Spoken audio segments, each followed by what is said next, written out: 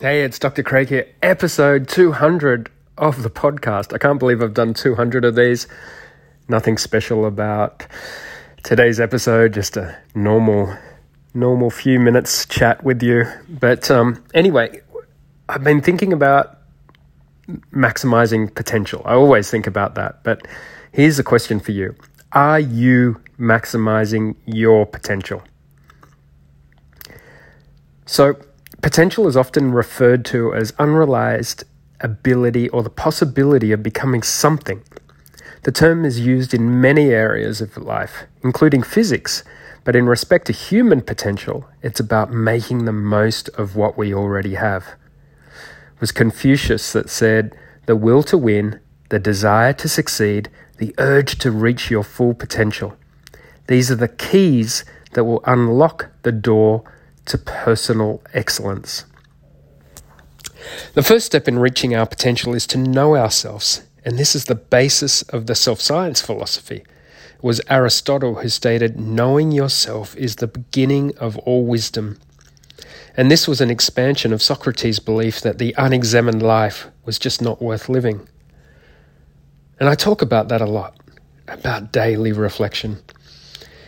In this information age where our capacity to study ourselves is at an unprecedented level, why do the majority of humans know more about others than they do about themselves? So think about that for a sec. Are you more interested in others, even people you don't know that you read about, rather than yourself? So the very first thing is to clarify this question. You need to know yourself, know what you are good at, and above all, what are the things that move you forward.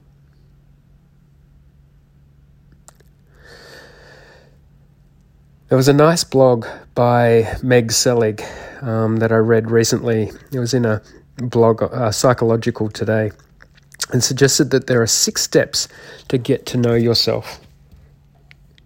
And they termed it understanding your vitals. So what are your values? Helping others, having good health, or financial security? There's some examples. Your interests. So what are your passions? What are your interests? Your temperament. What's your temperament? Your inborn preferences. What are your around-the-clock activities? Like things when you do what things you're best at? What's your life mission and meaningful goals? And finally, and importantly, what are your strengths? I mean, these are some things to reflect on as you try and really work out whether you're maximizing your potential. See, I think a lot of us don't do this. We don't even reflect on it because it takes a bit of work. It takes a bit of stillness. It takes silence. It takes work on you. But hang on, you've studied other things. You're studying other people. You're probably spending way too much time on social media. Don't you deserve some time? Because once you work out this for yourself, and you start to optimize who you are, to maximize your potential, you're going to live a happier and more fulfilled life and ultimately make the world a better place. So think about that as you go about your day. Take the time each day to reflect on some of these questions. Just start small.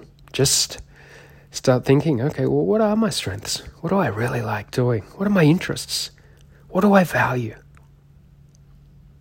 Anyway, as always, have an amazing day, and it's all about trying to make the world a better place.